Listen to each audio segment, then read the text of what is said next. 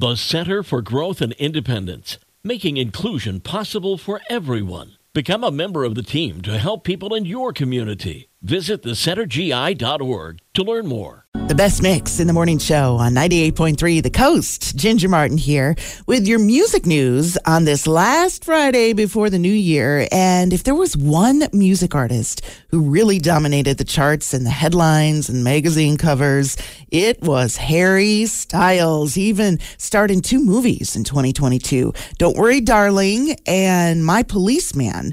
He had the most streamed song of 22 with As It Was. And just this past November, he was nominated for 6 Grammy Awards, including Song of the Year, Album of the Year, Record of the Year. And he probably made it onto your teenager's bedroom wall with a poster or 2.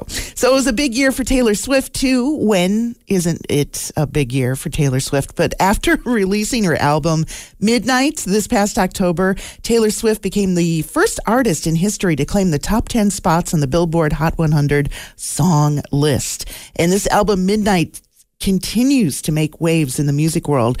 First album since 1987 to sell more vinyl copies than CDs in the United Kingdom, at least, because she released 4 different colored versions of the album, and each color makes up the face of a clock in quarter sections. So superfans probably purchased all 4 colors to have that full clock. She definitely knows how to market her own brand. And while Mariah Carey isn't making news for new music, she did make history in 2022 with her All I Want for Christmas Is You. Just when you thought you wouldn't hear about that for another year. Making her the first and only artist to top the charts for 90 weeks with this one song.